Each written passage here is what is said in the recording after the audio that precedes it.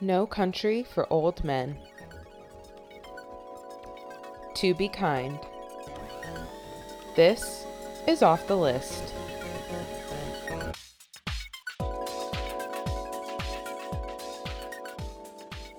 Or, as you would like it, let's go get peppermint hot chocolate because I have questions.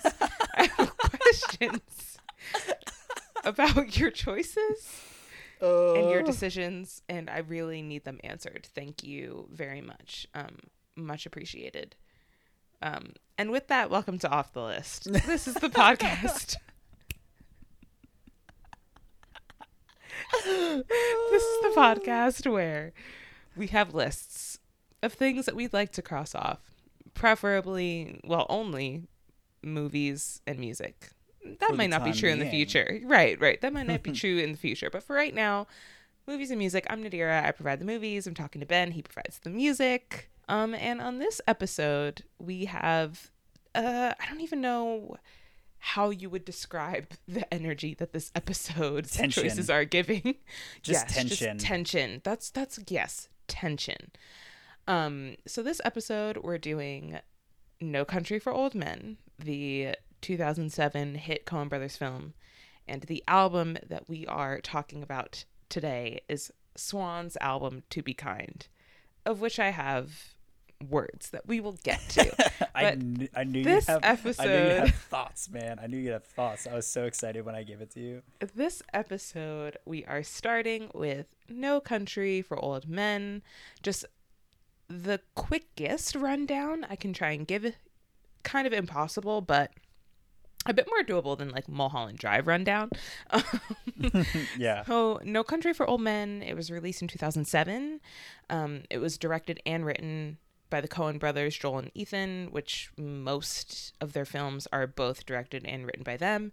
You know them, even if you don't know them. They are the minds behind Big Lebowski, Fargo, Oh Brother Where Art Thou, Burn After Reading, True Grit, Inside Llewyn Davis, basically all of your father's favorite films. Mm-hmm. And this film was based on a book by Cormac McCarthy. It was produced by Scott Rudin, who you also know if you don't know. The film stars Tommy Lee Jones, Javier Bardem, Josh Brolin, Woody Harrelson, Kelly MacDonald, and a whole bunch of other familiar and unfamiliar faces. The cinematography was done by the GOAT Roger Deakins, who, again, you don't know him, but you know him. He's behind a lot of the Coen Brothers films, including Fargo, Oh Brother, etc. But he also has done like hit films like Shawshank Redemption, A Beautiful Mind, Skyfall, Blade Runner 2049, Saving Private Ryan, and what he's most recently been like hailed for is 1917. Which I do know him, even though I don't know him. Yes. If you haven't seen 1917, or if you haven't seen any of Roger Deakins' work, which is like somewhat impossible, then please go watch his films. But particularly 1917 is just like a marvel. Okay, anyway, No Country for Old Men. It's a neo-Western crime thriller. So Josh Brolin plays Llewellyn Moss. He happens upon some money in the desert. Well, everything's set in the desert of West Texas. He happens across some money in the desert from a drug deal gone bad, and he takes the money and is then pursued by a mysterious hitman whose name is Anton Chigurh, who has been hired to obtain the money. Meanwhile, Tommy Lee Jones plays a local sheriff who is investigating the whole crime, and really tense, suspenseful male things ensue. Mm-hmm. The film is absolutely hailed. It won Best Picture at the Oscars, along with Best Director, Best Adapted Screenplay, and of course Best Supporting Actor for Javier Bardem. It won 3 BAFTAs. The American Film Institute listed it as Film of the Year. The National Board of Review chose it as the best film of 2007. It is known as one of the best, if not the best, Coen Brothers film to date. But before I talk about what I think about it, Ben, what did you think about this film? Man, I feel like watching this film, I aged like a decade. In the fact that I was like, wow, I feel like I am a 40-year-old dad who is just so into this fucking movie. It really kind of threw me off because there's so many things about this movie that I would normally hate. Example 1, there's no music at all. There's Mm-hmm. no music. And music is such an essential, I mean, I'm the music guy on this podcast, but like in movies, like it is an essential thing to me. Essential. And the fact that they are able to not have any music in the movie, and I actually think the sound design is one of the movie's strongest points, is ridiculous. That is incredible. Yeah, I definitely liked it. Yeah. But like liked it is kind of hard to. It doesn't feel like almost right to use that simple of a word, because I felt like really bad after finishing it because it's just like so heavy. Yeah, I don't know that I necessarily felt bad as much as I was just astounded by everything that had just gone on. I mean, I think the film and the Coen brothers tend to do this, although not really. Like, they really like to tell one story that can be quite linear, and it will have a lot of like really fun and odd characters, but essentially it will be one story. I mean, take O Brother, Where Art Thou, for instance. It is a modern take on the Odyssey. That is one linear story about one guy who makes one journey, you know? And again, Fargo is a murder mystery, you know, or not necessarily a murder mystery, but deals with one crime and the fallout of one crime, and like the seed to the beginning and the very end fallout solving of that one crime. And so I think this is one of the first Coen brothers films I had seen. I haven't seen them all. I tend to be a really big fan of them, but it's one of the first ones that I had seen that was really actually dealing with multiple plot lines. They just all revolved around the same event, if that makes sense. The first 30 minutes are kind of like trying to figure out how they're all going to tie together. Yeah. Which is really fascinating. They're kind of like jumping between characters, and you're not quite sure. They all are circling, but you're just like, how will this all really kind of meet a point? Yeah, and they're all I mean, every character's introduction, well, every character in this film, even characters who are in the film for a very short period of time, their first introduction always like is zinger exactly who they are, and they're just so incredibly well thought out and well performed. I mean, obviously we'll end up talking about Javier Bardem and like Tommy Lee Jones and Josh Brolin, but Kelly Macdonald to me gives one of the most amazingly like understated, overlooked performances in this film. That her final scene, I mean, every scene that she has, and especially the scenes with Josh Brolin, because you really do feel how much they love each other. The love there is so strong, and I loved all of those scenes, but also her final scene.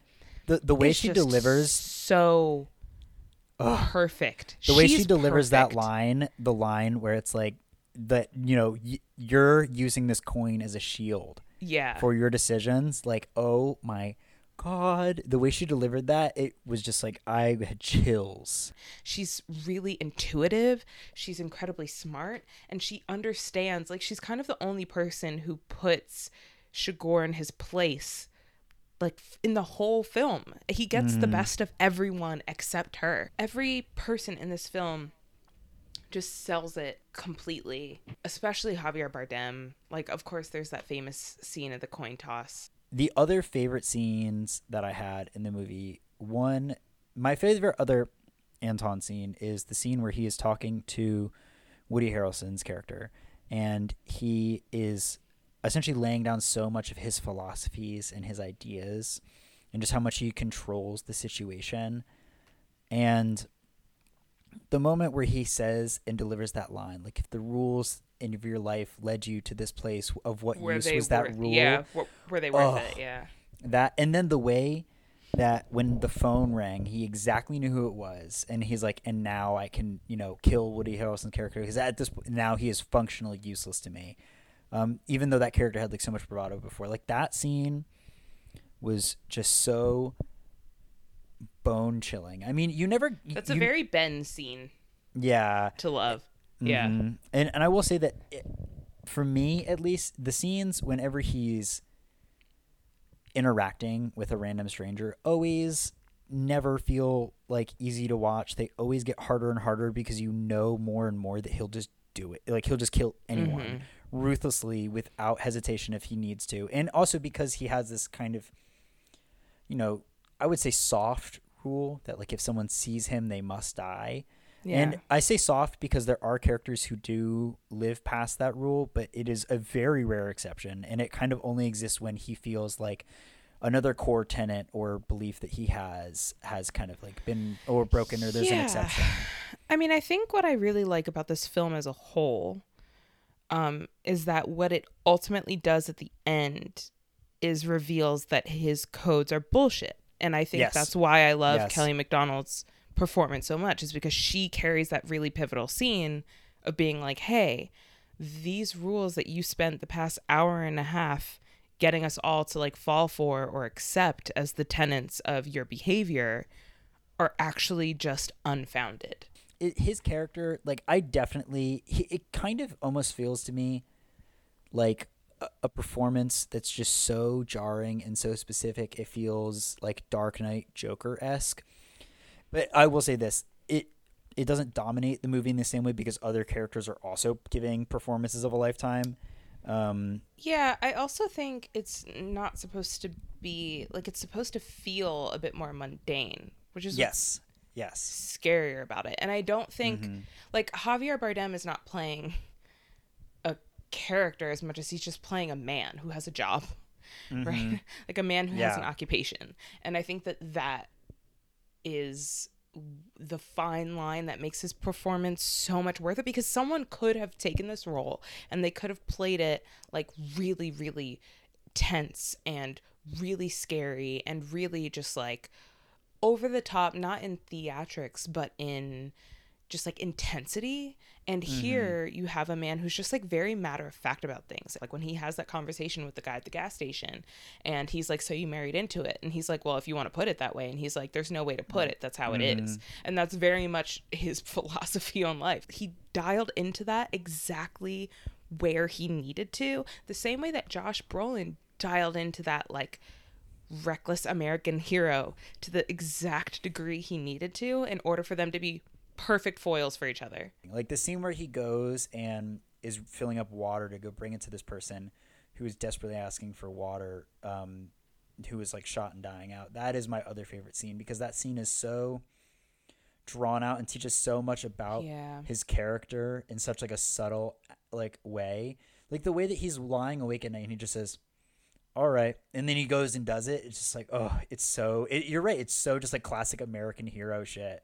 Yeah, which is very much like a Western thing to be, but Josh Brolin again just keys into it to like the perfect degree, and he's so good. And he's also, I mean, another thing I love about this film, again, about sort of breaking stereotypes, is there's not a single person in this film who's stupid. Like, everyone is actually incredibly smart. That Llewellyn stays alive for as long as he does. Fucking miracle. Is a miracle, but it's not a miracle. He's actually just that smart, and he's actually just that capable. When he buys 2 adjoining motel rooms just so he can stick the briefcase through the duct and get it on the other motel room, genius. This film really makes you believe that Llewellyn is going to win. It really does. He's smart enough to weasel out of every situation he's put in.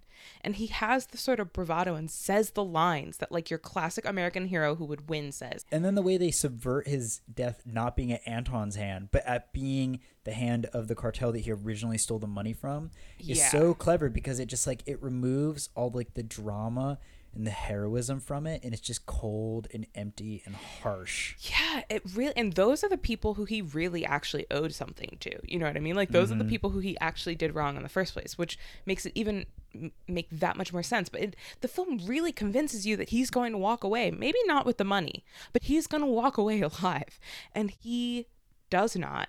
And that the film can pull it off so well is just, it's so well done. I'm not a big fan of Westerns to begin with, which is a part of the reason why, even though this movie is amazing, it is by far not my favorite Coen Brothers film, just because Westerns don't really do much for me particularly. It's just done so well. And the scene with the suspenseful scene where Llewellyn is sitting in the hotel room after he finds, I think it's right after he finds the transponder. Oh, and my God. The suspense in that scene is insane. I guess the last thing I want to bring it up on is I've already mentioned my 2 favorite scenes. I guess 3 because I have to include the coin scene because that scene is insane. But yeah, like I usually find the ends of movies to be like here or there, or like sometimes they're like oh, that was nice to wrap it up, but like the end of this movie is why I was like just sitting staring at my roof for like 30 minutes after it finished, because the way that, and I believe it's Tommy Lee Jones, right? The way that Tommy Lee Jones delivers these 2 dreams to his wife, and like you said, how they don't show the dream, how it's just him describing it, like it, and the kind of the insinuation of the dreams.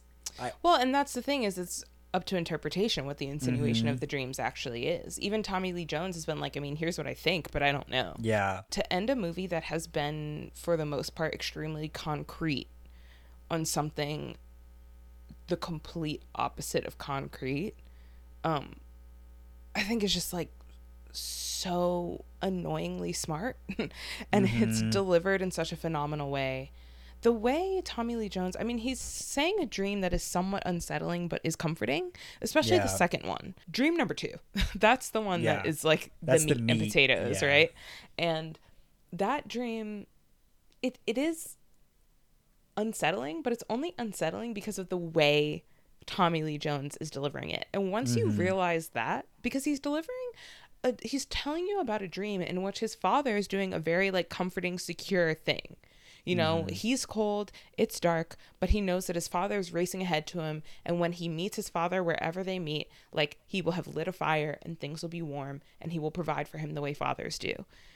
But he delivers it with such fear and like anxiety that you start to wonder, like, what does this mean? And then when he says the line of like, and then I woke up, and then the movie just ends, I just love that it doesn't matter. Like, I just love that the movie ends on this dream. No one will be able to say definitively what it means or not. And that is the point, right? That is the actual point. I really like this film. So does everyone else. Like, it's not a novel opinion to like this film, but it's really great. I would love to meet the person who doesn't like it, because like I'm kind of in your boat where Westerns don't really do it for me, but this film I was just drawn in. I was like, please talk more. Give me more words in that accent. I want to hear it. Yeah. Crazy. Just crazy. So crazy. All right. Well, moving on to what is not at all lighter, but actually I think I'm actually really happy with this pairing, because something thematically about the two of them feel very the same, to me at least, is Swan's To Be Kind, which is Swan's 2014 album. It is 2 hours plus long, and God, it's longer than the film is. It's longer than the film is, and it is a very hard album to describe, I find, despite like it is a experimental post-rock album that comes from a group that has been existing for 30 years. So they've done so many sounds, so many noises. Like when they came out in the 80s, they were doing like kind of goth rock, and then they moved into like folk rock, and then they moved like into post-rock and like all new wave and no wave, and like they've moved to every single genre. And they've broken up, they've gotten back together. Like, this is a band that has like seen everything, and they come out with this trio of albums, To Be Kind being the center of those albums. And it was, when released, kind of widely regarded as maybe the Swans' best album ever for this really influential group, which was shocking because they already had so much amazing material, and this just came out at the end of their career, and everyone was like, holy shit, this kind of combines everything they've been doing for all this time into this like one like neat, not short, but neat like package to understand kind of their identity and Michael Gira's concepts and beliefs like as a songwriter and how he runs a band. And this album, if I had one word to describe it, would also be tension, because oh my God, there is so much tension listening to this album. But I don't want to give too much out about how I feel about it and what I think about it, because I just want to know what you thought, and also I want to know what songs you skipped, because I did give you that skip button. I did give you that skip button, so I want to know which ones you hit, because there will be ones that I will be upset if you did, and there will be ones that I will not be upset if you did. So I wrote down it was Giving, Angry Tractor Trailer. That's forever stalling. Yeah, exactly. Yeah, I mean, I just... Give it to me. Give it to me. This was one of the first albums you gave me where I was like, this is just men with guitars making sounds. Which is ridiculous because that's all music is. It's just people with instruments making sounds. Mm-hmm. But this was really just like the epitome of just men with guitars making sounds. Yeah. That being said, I really felt like this whole album is a shame because it's just too fucking long. It is too long. There are songs, and I think I wrote down just like a few of them, but there are songs. So I didn't fully skip entirety of any songs. What I did was like, I would skip minutes ahead, you know? But I wouldn't actually like just skip a song without hearing it at all. I don't think I did that. I might have done it to one in like the second half just because I was like tired, because this album made me tired. But there are some songs that I was just like, okay, fine, like whatever. I'm tired of this like repeat, like you said the same word over and over again. You're playing the same like guitar riff over and over again. Whatever. But let's just see where this goes. And they would end up going to some really interesting places. The song Just a Little Boy for Chester Burnett. Don't know who that is. Chester Burnett is a old and very unknown blues singer who has a massive influence on Michael Gira, and that's why that song is so fucking groovy. We stan. So that song towards the end goes to some really, really great places. But I checked the timestamp of when I locked in and was like, okay, cool. It was at the 10-minute mark. Criminal. Yeah. Criminal. Yeah. Criminal. Mm-hmm. A Little God in My Hands. Same thing. Because I remember they were like back to back, the two songs that I was like, oh, huh? And then by the end I was like, okay, all right. And also because A Little God in My Hands starts off as like one of the most fiery with that insane like synthesizer and trombone section that comes in like 2 minutes. Yes. But they don't come back until 11 minutes in the song. And that's why I done skipped it. See, Ben, 'cause I skipped to the end and was like, oh, it's back. Great. Glad we're here. Okay. Someone explained to me. Now, I don't want to get too Nadira with this. So someone explained to me the demographics of the band, why they have a song repeating the name of Toussaint Louverture. Do you want to explain who that is? I mean, I know who it is, but... So Toussaint Louverture is hailed as one of the most prominent figures in Black history for leading a slave rebellion in Haiti. A successful slave rebellion in Haiti. And I mean successful because no slave rebellion really did its job. As Makomi said, pray for Haiti. Right, exactly. But he got it done. You know, he did the thing, and he is widely hailed as one of the most prominent figures in Black history for doing that. There's something about white men just over and over again invoking the name of a slave. Like, to me, this would be if, like, Boy Genius had a song called Harriet Tubman and just over and over again said Harriet Tubman, Harriet Tubman, Harriet Tubman, and like yelled it or screamed it. And I would then have to unstand. Like, I would have to unclick the follow button on Spotify. And also not just like doing that, but getting to the point where they're like starting to like roll the R's really hard. They're starting to like bark at certain points. Like, they're really like deconstructing the word to the point where it's just kind of sounds. It felt not offensive because I have a feeling it just factually is, but it felt it felt confusing, and I didn't know if I was confused or if they were confused, and I'd like to believe that they were confused. Have they talked about why they made this song?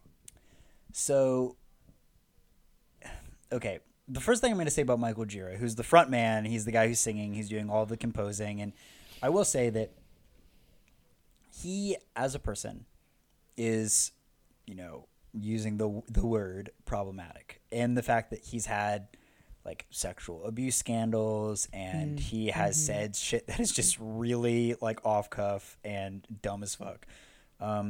However, I do think with this song, he was coming with it of the kind of like intention of trying to bring like reverence to this person, but this is just how he brought reverence.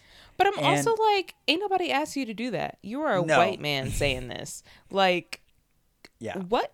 Ain't nobody asked you, white man, to bring reverence to a man who was trying to free the slaves. Ain't nobody asked you to do that. Who asked you to do that? And also, there are like Chester Burnett. That's a black man who he gives like a much better rendition and kind of understanding of his place earlier on the album. I agree in principle that that song is very bizarre, and also like it has like the insane like drone section. Then you're like, what is going on here?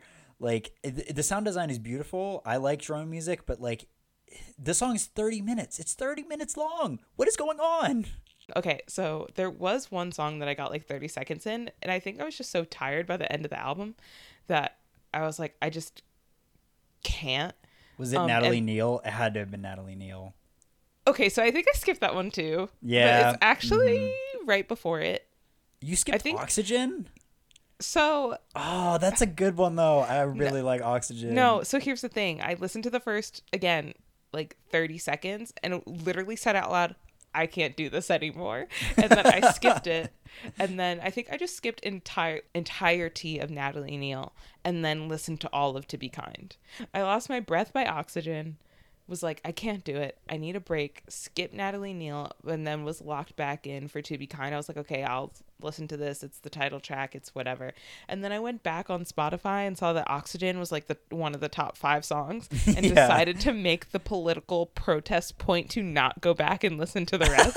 So I will never listen to the rest of that song because this album offended me so much. This album should not be. What's so annoying about it is it has some very, very interesting moments. Cool guitars, cool instruments, cool yelping, screaming, droning, what the fuck ever. It had some really cool moments, but it's just too long, and it's too boring, and it has a song about Toussaint Louverture on it that I just cannot in good conscience accept this album as an album that I like. Yeah. And I don't like it. Sorry to this man. That's totally fine. I mean, trust me, Michael Gira is not someone that you want to, talk about. And I think that is like a perfectly acceptable opinion. I will say this about like how I feel about the project, which is that one, I listened to it in its entirety once. I will never do it again in my entire life. It was, in my opinion, kind of a waste of time. You can section out and listen to Swan's songs in their own and get the point. 2, I understand why in like the post-rock world where 2 hour plus albums are kind of like normal, why this one is kind of like revered. And even if I don't like albums of that length, I can kind of accept it as like almost quote unquote like a genre convention. Like they just kind of are long. And so when I accept all of these things, and I accept like the reasons why I don't like kind of like the post-rock world or things of that nature, I do think that what Swans do is have this really fascinating ability to ride the line between captivating and numbing. And that is on their best tracks. And for example, I think that the first 3 tracks, Screenshot, Just a Little Boy for Chester Burnett, and A Little God in My Hands, are in particular, Just a Little Boy for Chester Burnett. I think that song is maybe one of the best post-rock songs I've ever heard in my entire life. His great song. Screaming of I Need Love with the guitars doing that just insane like wailing and it comes after, like I said, so much buildup and so much tension. Like when I cannot put into words how tense it feels to listen to some of these songs for 12 minutes. The first couple times you listen to them, you actively want to like push skip because you just want release. Like you desperately want release. And then by the end of the song, sometimes they just don't even give it to you. They just fade out into nothing. Sure. I don't know that I ever listened to this and was like, I feel tension. I want to skip this song. I think I mostly was bored. I was like, see, okay, but yawning. Which is totally understandable. I've shown this album to plenty of people who have been like, bro, this is so boring. I don't understand it. I don't get it. I think that the way that they construct songs is a little bit ingenious. Not in the way that like essentially every song is introducing like an instrument or an idea really slowly, but once it's introduced and once they have shown you the theme of that instrument or like the groove or what it's doing, it will not change for the entire 12-minute runtime. And that is really hard to do well because you don't realize how precise and how clean a loop has to be for you to do it for 12 minutes and not hate it endlessly. Like every guitar riff needs to be perfect, every drum loop needs to be perfect, every bass line, everything needs to be nailed down just right if you're going to pull that shit off. And like I'm saying, they don't always do it. And I agree. There are songs in here that are way too fucking long, but like when they do it, it is kind of marvelous. There was no point during this album where I was like, I don't get why this is popular. I understand why people are considering this one of the best post-rock whatever albums of all time. Well, I think we can conclude this album by saying that, like, if you are in the mood to feel like your head's up your ass, if you potentially, need like a little bit of a break or background music for your Infinite Jest reading session, throw this shit on. Oh my God. Throw it on, That's exactly what it's used for. And you can say that because you've read Infinite Jest. Yes, exactly. Just so we're clear, I am friends with a white male who has read Infinite Jest. Actually, I'm friends with two. Yeah. But it's okay. I still maintain every aspect of my personality and my dignity. Yeah, I mean, whatever. That's to be kind. Firmly off the list. That is No Country for Old Men, firmly off the list. And to talk about next episode. Yeah, I'm going to start and I'm going to say that because I just brutalized Nadira with this ridiculously long album, I wanted to then immediately move to a very, very short album. And I figured, you know what? We haven't done death metal. And I've really been craving and actually re-listening to a lot of my favorite death metal projects. And in particular, one that I really love is Unsilent Death by Nails. And this album is like 20 minutes long. So Nadira, you'll be able to breeze through this thing as many times as you want. And my God, am I excited for us to listen to some death metal and for us to listen to some Nails. Oh man, I love this fucking album. So death metal, of course. I don't really know the difference between death metal and heavy metal, but in terms of metal, when you think of movies and you think of metal music, besides documentaries, the first thing that you should think of is the classic film This Is Spinal Tap. This Is Spinal Tap is a mockumentary film from the 80s. It's about like a heavy metal band. And I think that's all I'll say. It's yeah, I don't know anything about it as per usual. It's just really fun, and it's considered it's one of those like cult classic mockumentary comedy films that's like hailed, like the same way that all the Mel Brooks stuff is hailed and the Gene Wilder stuff is hailed. Oh, okay, I'm so excited. With that said, this has been Off the List. Hope you guys experienced a little bit of tension, enjoyed it too, and we will see you next just week. Experience it in your media, not in your real life. I hope your real life is full of calm. I hope you relax your shoulders, unclench your jaw. I hope that this podcast is not that tension for you. Or if it is and you just like that, then hey, Call me. No, I'm kidding. Lord help us. Okay. Lord help us all. The swans are coming. Bye. Bye. Swans are coming. What is he from? Philadelphia. That should be the closer of everyone. Off the List is made by Ben and me, Nadira. Our artwork is by Rebecca Pearson, and our music is by Cedric Hawkeyes.